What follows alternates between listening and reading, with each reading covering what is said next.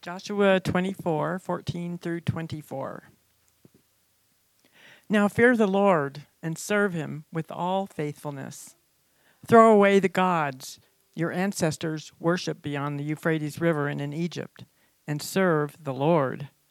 But if serving the Lord seems undesirable to you, then choose for yourselves this day whom you will serve, whether the gods your ancestors served beyond the Euphrates or the gods of the Amorites in whose land you are living. But as for me and my household, we will serve the Lord. Then the people answered, Far be it from us to forsake the Lord to serve other gods. It was the Lord our God himself who brought us and our parents up out of Egypt from that land of slavery and performed those great signs before our eyes. He protected us on our entire journey and among all the nations through which we traveled. And the Lord drove out before us all the nations, including the Amorites who lived in the land. We too will serve the Lord because he is our God. Joseph said to the people, You are not able to serve the Lord. He is a holy God. He is a jealous God. He will not forgive your rebellion and your sins. If you forsake the Lord and serve foreign gods, he will turn and bring disaster on you and make an end of you after he has been good to you. But the people said to Joshua, No, we will serve the Lord. Then Joshua said, You are witnesses against yourselves that you have chosen to serve the Lord. Yes, we are witnesses, they replied. Now then, said Joshua, throw away the foreign gods that are among you, and yield your hearts to the Lord, the God of Israel. And the people said to Joshua, We will serve the Lord our God and obey him. The word of the Lord. Thank you for that reading, Carla. The kids are invited to kids' church with Kelly today.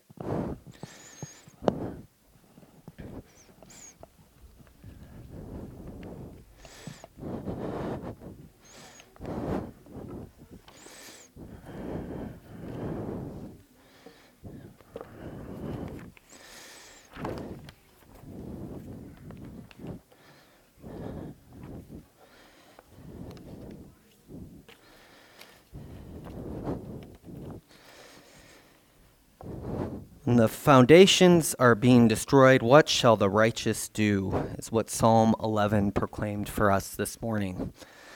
And it's a question that I think drives a lot of what I think about when I think about Defiance Church and who we are and how we are to be in the world, is that in an age that seems very chaotic, when things are being destroyed, when things are being thrown off, what shall the people of God do? And in that psalm, the option is to flee or to remain in God's presence. We talk about fight or flight today, but this is more flee or remain in trust in the fidelity of the one whom you have perception in that things will be set in that one's direction and hope someday. Today's sermon, I'm actually using a timer today because I don't want to go too long on what's an odd topic. But what we've been doing for Easter season is sort of walking through what does it mean to be made up as Defiance Church in these ways. And so we started with the first week just looking at what our Constitution just says as our simple mission statement. The mission of Defiance Church is to be a witness to the reign of the triune God, reconciling all things to himself. And then we moved to sort of the theological virtues that I argue sort of make a triple helix, and the five things that we're talking about after that sort of remain in this triple helix. They're not something outside of it. I don't know, Joey's not here. He would know more about DNA than I do, or anyone would know more about DNA than I do. But the idea is that as the helix, there are things that make up the smaller parts of it. This is stuff that makes up the smaller parts of it. So the one thing is our church and what we aim to be and our witness to the God whose reconciling work is driving the world. The three things are faith, hope, and love, and they're kind of the paths that we walk. We've talked about those as sort of as faith helping us trust in the present because God has been faithful to us in our past. hope allowing us to sort of envision, and this is where the psalmist sort of stance comes from today, envision a world that is beyond ours in which things are set to right. This ties into the reconciliation of all things. And then the present love is sort of what drives us. And so we did faith, hope, and love. And then we've sort of been using this bizarre, if you grew up in the 90s like I did, it looks like a fake NCAA tournament bracket, and you'd have either Duke or North Carolina going all the way if you tilted it this way. If you have no idea what I'm talking about, blessings on you and your family. There's one mission. There's these three sort of things, faith, hope, and love, and those are the theological virtues that make it up. And then underneath that, we have these 5 things. And so the first week we talked about word, and the psalm with this one was Psalm 119, that the word, well, there's plenty of references. You could pick any of them, but the one we used was that the word is a lamp unto our path. It illuminates.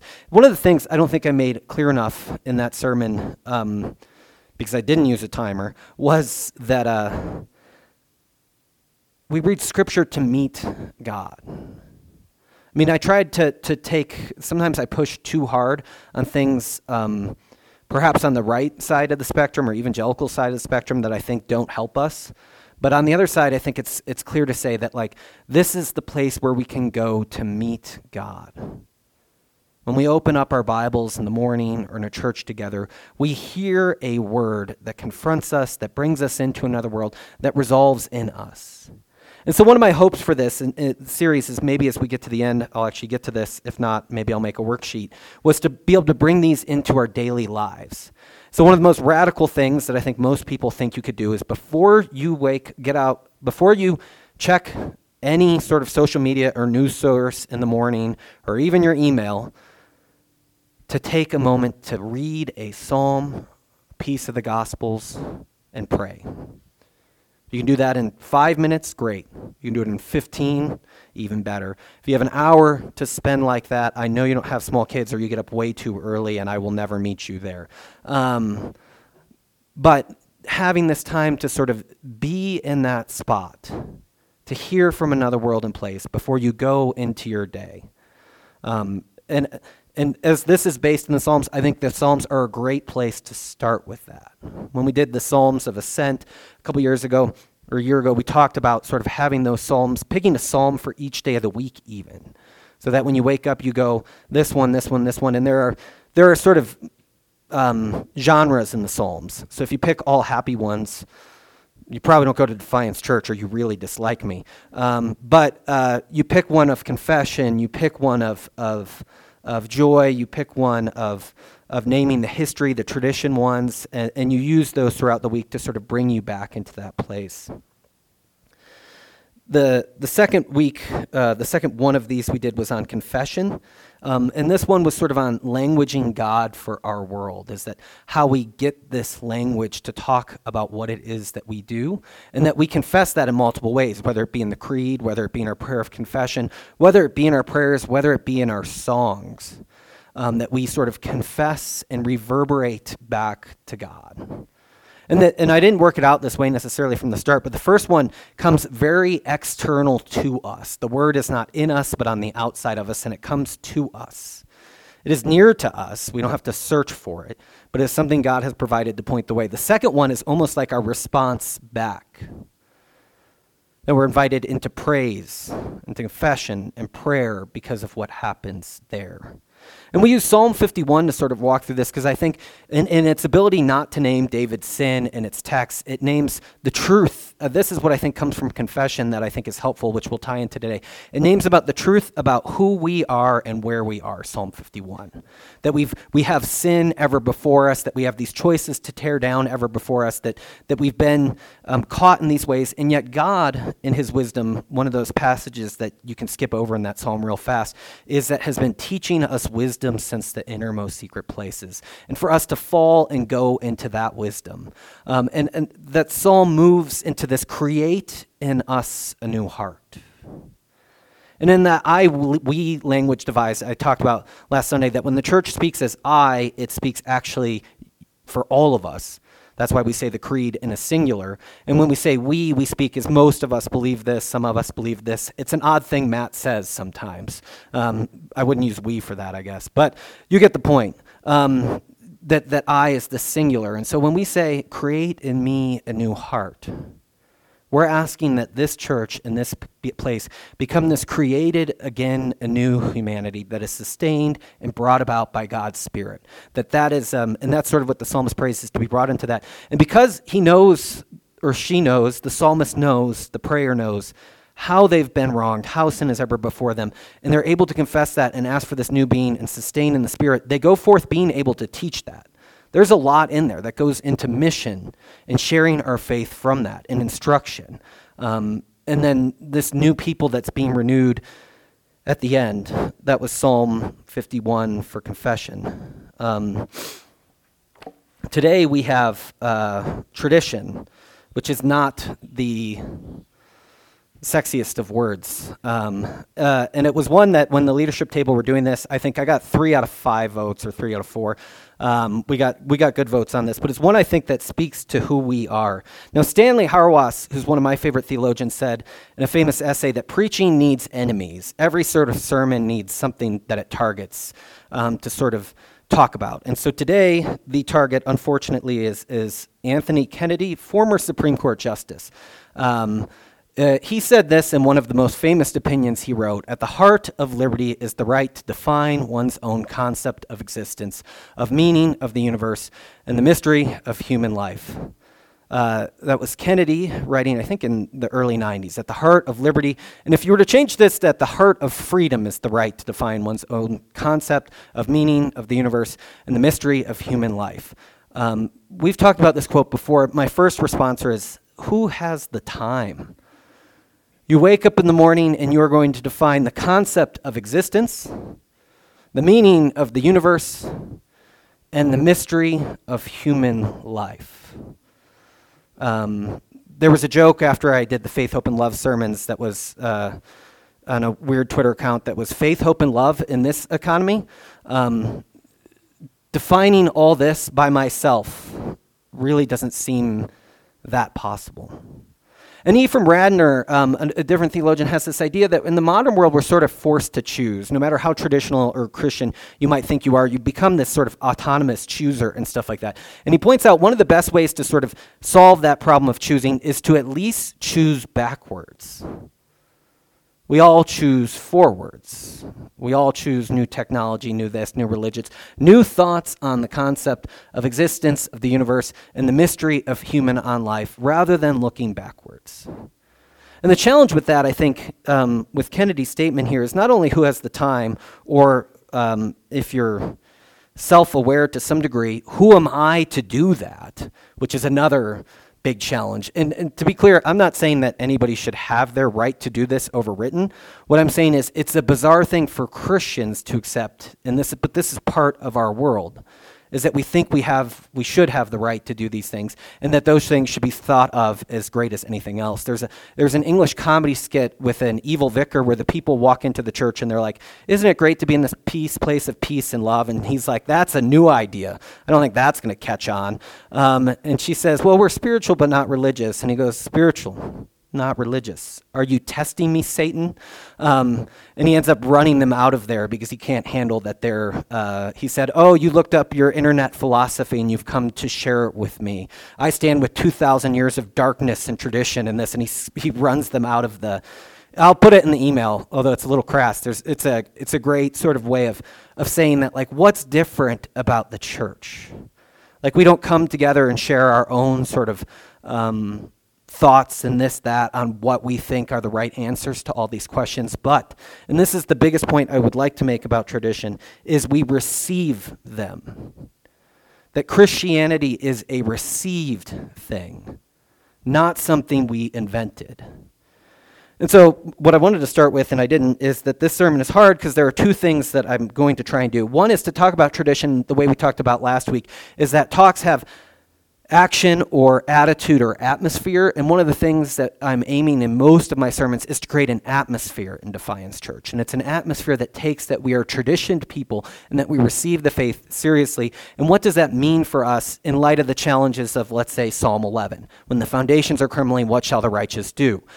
The second thing is I have to somewhat exegete this from the Bible, which is hard because the Bible is a traditioned document.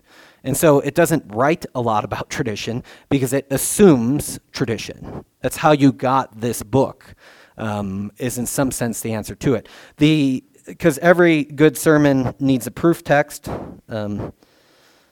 One person laughed. Here are some. I praise you for remembering everything and holding to the traditions just as I pass them on to you. That's Paul in 1 Corinthians. There's the one in the bulletin for today, the big print one. In the middle, I just want to get it right. For I received from the Lord that which I also delivered to you. That's Paul talking about communion.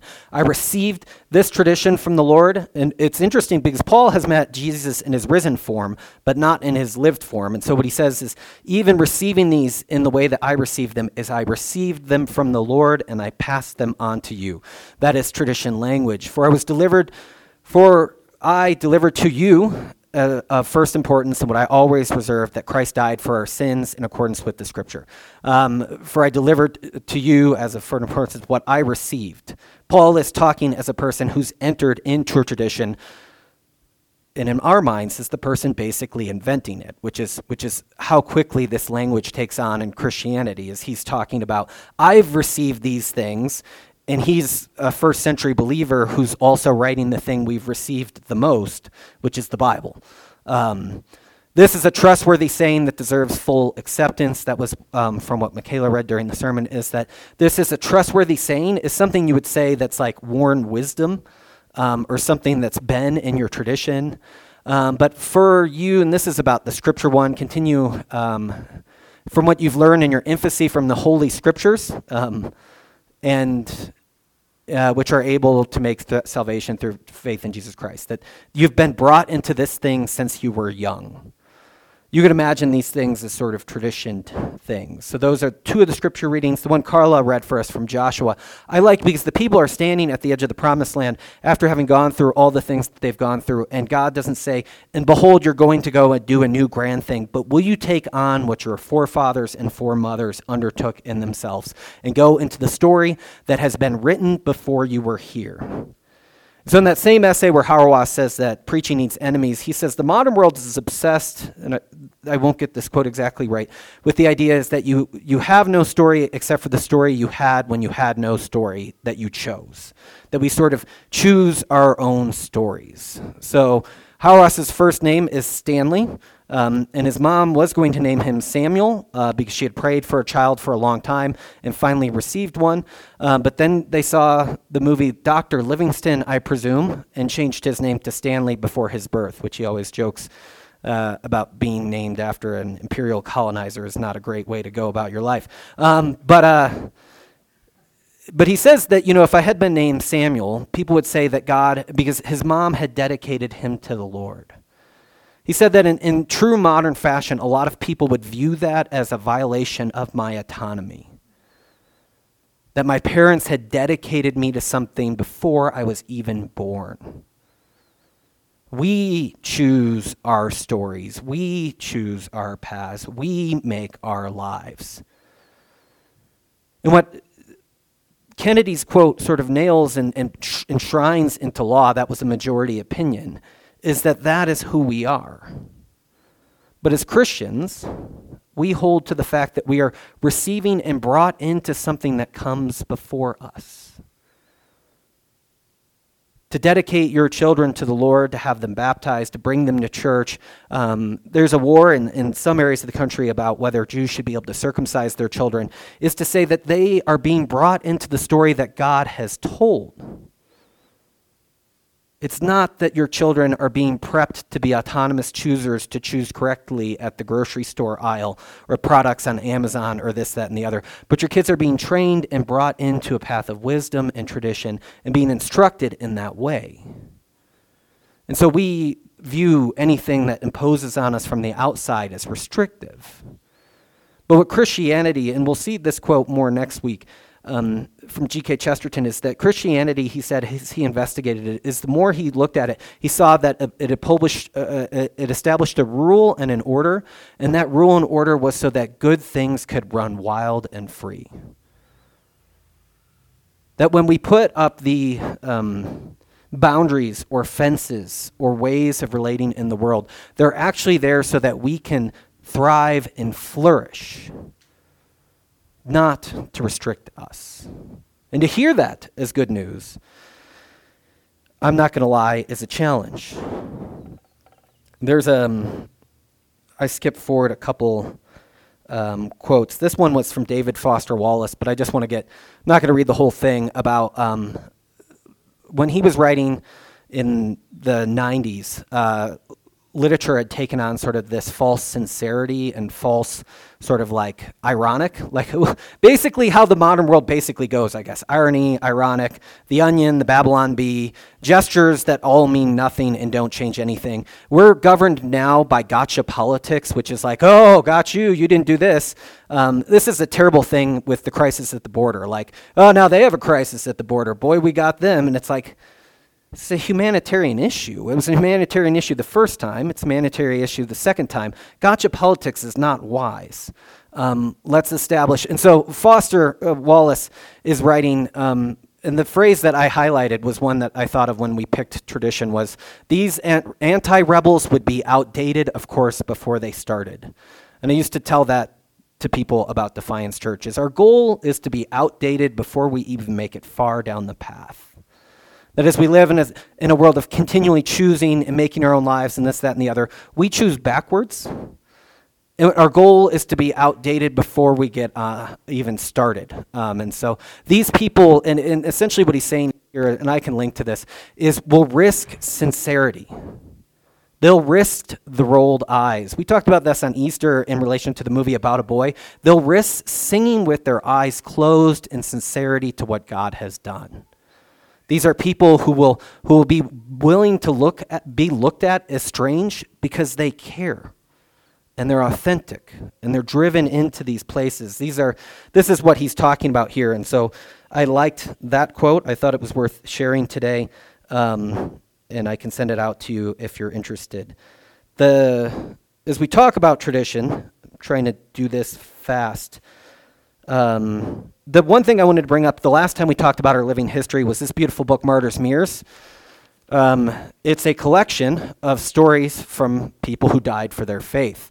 It was written by, I won't even attempt to say his name, Bratt, in Denmark, I think. And it was at a time when Anabaptist Christians had stopped being persecuted and had forgotten what it was like to live the faith in tension. So he wrote a giant book about all the bad stories that could happen to you because of your faith, which is a great way to write a book. But not only that, now it's largely given if you buy a house or are married, and many Anabaptist traditions, they give you this book, which I think is, one, it's not small. It's like, here's a book. It will take up lots of room on the shelf for the rest of your life. Two, it's about people who are martyred, which is not exactly... I mean, that's a marriage sermon I might give, but it's not one anybody would ever invite you to give again. Some people got that one. And this is just my one joke I prepared for today, which means I probably won't go. Does anybody know what a flex is? Like showing off? Like this is one of the best flexes of all times, is that this book, to be included in this book, you need to have preached and taught adult baptism. You need to have preached and taught pacifism, and you need to have died for the faith, which seems reasonable. And it's like, okay, so lots of Christians think that way, and we should do this. And the first person they start off with is Jesus Christ, which I think that's so awesome. Is like, so the one who did that the most, our Lord and Savior. So that's Martyrs' Mirrors. But what I think that captures for us is both the way in which our living history is active here, by knowing what that book is, by having it, by seeing in Martyrs. And the Greek word that is often translated witness in the New Testament is the word that's also translated martyr. And so in Defiance Church, when we say our goal is to be a witness to the reign of the triune God, in some sense we're implying almost base of our story.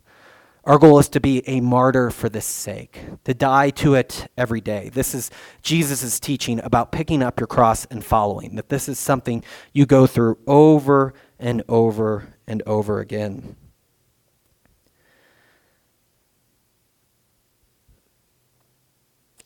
For final observations, I think I have a couple. The first is, this is the image. We've been using images, as you've seen, for this week. This image is the image of a well, according to the Noun Project, but I think you can see it as the water is going into the well. And one of the things I think of when I think of tradition for our church is that to be a well tradition church is to look at the church as if it's a well, that we are pulling ourselves backwards. One of the early conversations I used to have with Christians in the Valley is what's going to be different about your church? Why do we need another church? This, that, and the other.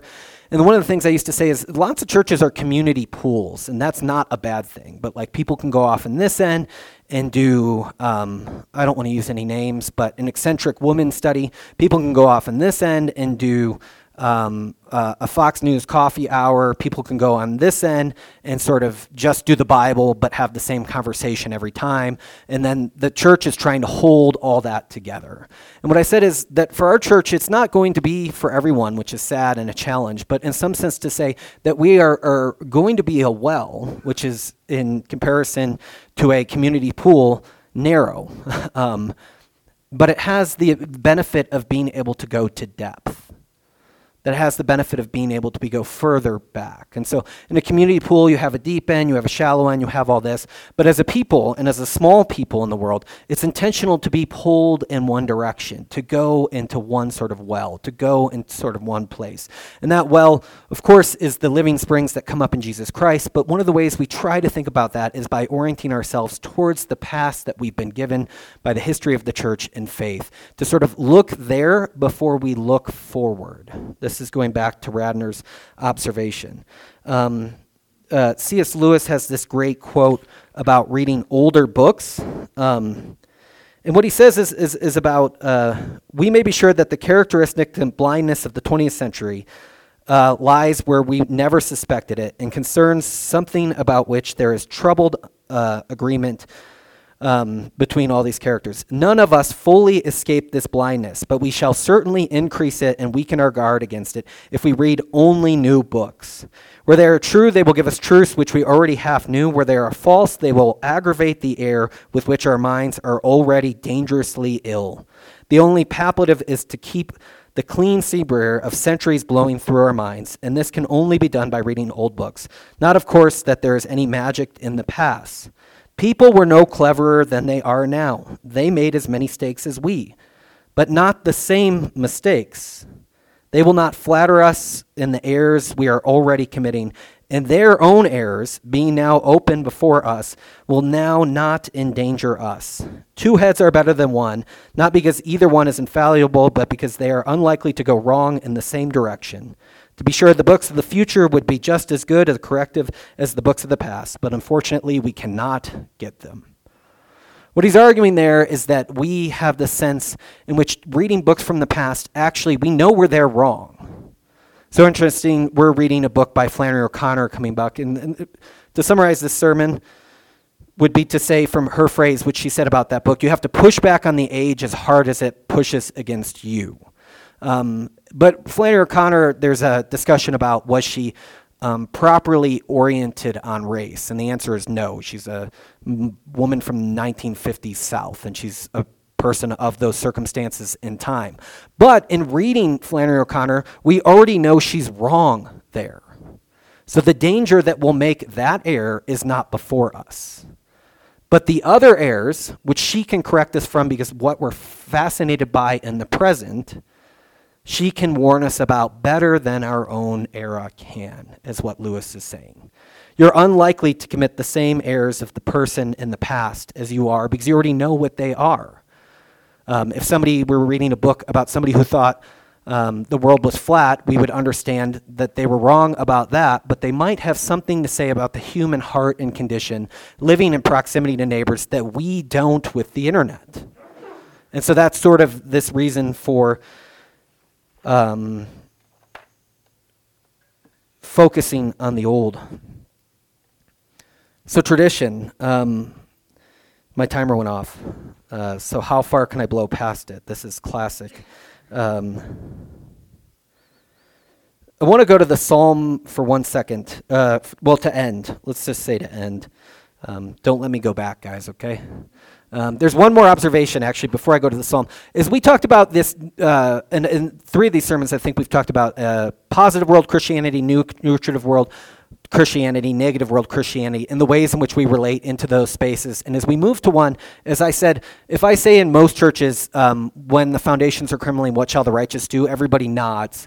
It seems like most of us are sort of aware that the foundations are crumbling. People don't seem particularly optimistic at the moment. So what happens is in this post-Christian world is we actually go out and we're evangelized more than we do evangelism. And so this is sort of classic. There's 2 examples I could give for this. One is if in the early sort of missional movement, people would say, hey, listen to some secular music and go to the pub and talk to people over a beer. And that'll be your way of sort of being missional and being less Christianese and relating to the world. And what we actually found when the people came back is they actually became more like the people in the pub drinking the beer than they actually shared the faith at all. And what happens in Philip Reef has this Jewish psychologist who's not a Christian, has this thing in that third cultures actually are inoculated against what became before them. So if we say post-Christian culture, what we mean is that we live in what we can be meaning for the moment in the modern time is that we live in a culture that's inoculated against it. And so in a time when you could stand up and say, I care about justice, I care about the poor, I care about the hungry, there was time where that would have been unique and the church would have been the place to do that. But now people say, I do all that and I'm free from 10 o'clock to 11:30 on Sunday mornings. It's been so pushed into there, and this is a phrase that we have the kingdom without the king nowadays. And so what does it mean to go out into those places? Another example of this would be political sort of marches. We go into sort of politics, and we think we'll be salt and light there, but what happens is we often just adopt whatever is around us. We're just not very good at remaining in our culture. This is why well is the image. We go deeper into what we have. So the psalm. Psalm 11 is what we read for this morning, and it proclaims at the beginning that the God is my refuge. And the friends of the psalmist proclaim to him, essentially, I got to get it open, but what are you, insane? How then can you say to me, flee like a bird to the mountain? For the wicked bend their bows, they set their arrows against the strings to shoot arrows from the shadows at the upright in heart. When the foundations are being destroyed, what can the righteous do? The psalmist lives in this world in which he is at least an enemy and being willing to be shot at and died. And his friends are telling him, how are you going to survive in that place? But he has found a refuge in the Lord, is what he proclaims, a place to stand still, a space to be. And the foundations, as they're crumbling around him, as I talk about foundations here, the foundations I think are important to name that might be in our world, where whether it be confusion around sex and gender, I think that there's this racialization of society that could potentially backfire. We have a world in high automation without questioning the goods. It's nice to be able to say to Alexa to put on Baby Shark, but there's a whole sort of automation sphere that we're moving into. Shoshana Zuboff, if you're really interested in a very nerd book, wrote this book called Surveillance Capitalism, also not a Christian at Harvard, in the ways in which the Big Brother is no longer really the government, but it's Google, Facebook, and this, that, and the other. In the ways in which they're able to manipulate us, which you read the book, you'll be terrified of the ways in which they're already able to sort of like bring things to our minds, track our feelings. I'm sure many of you saw the news story where a high school girl got pregnant and Target sent her ads for pregnancy stuff before her parents knew that she was pregnant, that the algorithm was able to sort of process that fast enough. She got in big trouble. But these are sort of the world we live in. I think I had one more. The medical industrial complex, the military industrial complex, all these things seem to be part of the foundations that are being destroyed. And so the psalmist sees that these are destroying in the world, and what he does is he resides in God's holy place, in God's holy temple. And from there, the upright will see the face of God. The reason why I chose that psalm is because there's a book called The Spirit of Early Christian Thought, and it's about renewing, seeking the face of God. And so for us, it's about becoming these people who are renewed and seeking the face of God. Like the people in Joshua are not promised a new app at the edge of the promised land, a new way to be the church, a new way to be Israel, but to drawn back into the story that they were rescued from Egypt and they've been set on a new plane to be a new people in the world. And so in our efforts to pull ourselves back, antiquated and outdated as they might seem before we even get started, perhaps we can find in those patterns ways to renew ourselves to seek the face of God. Let us pray.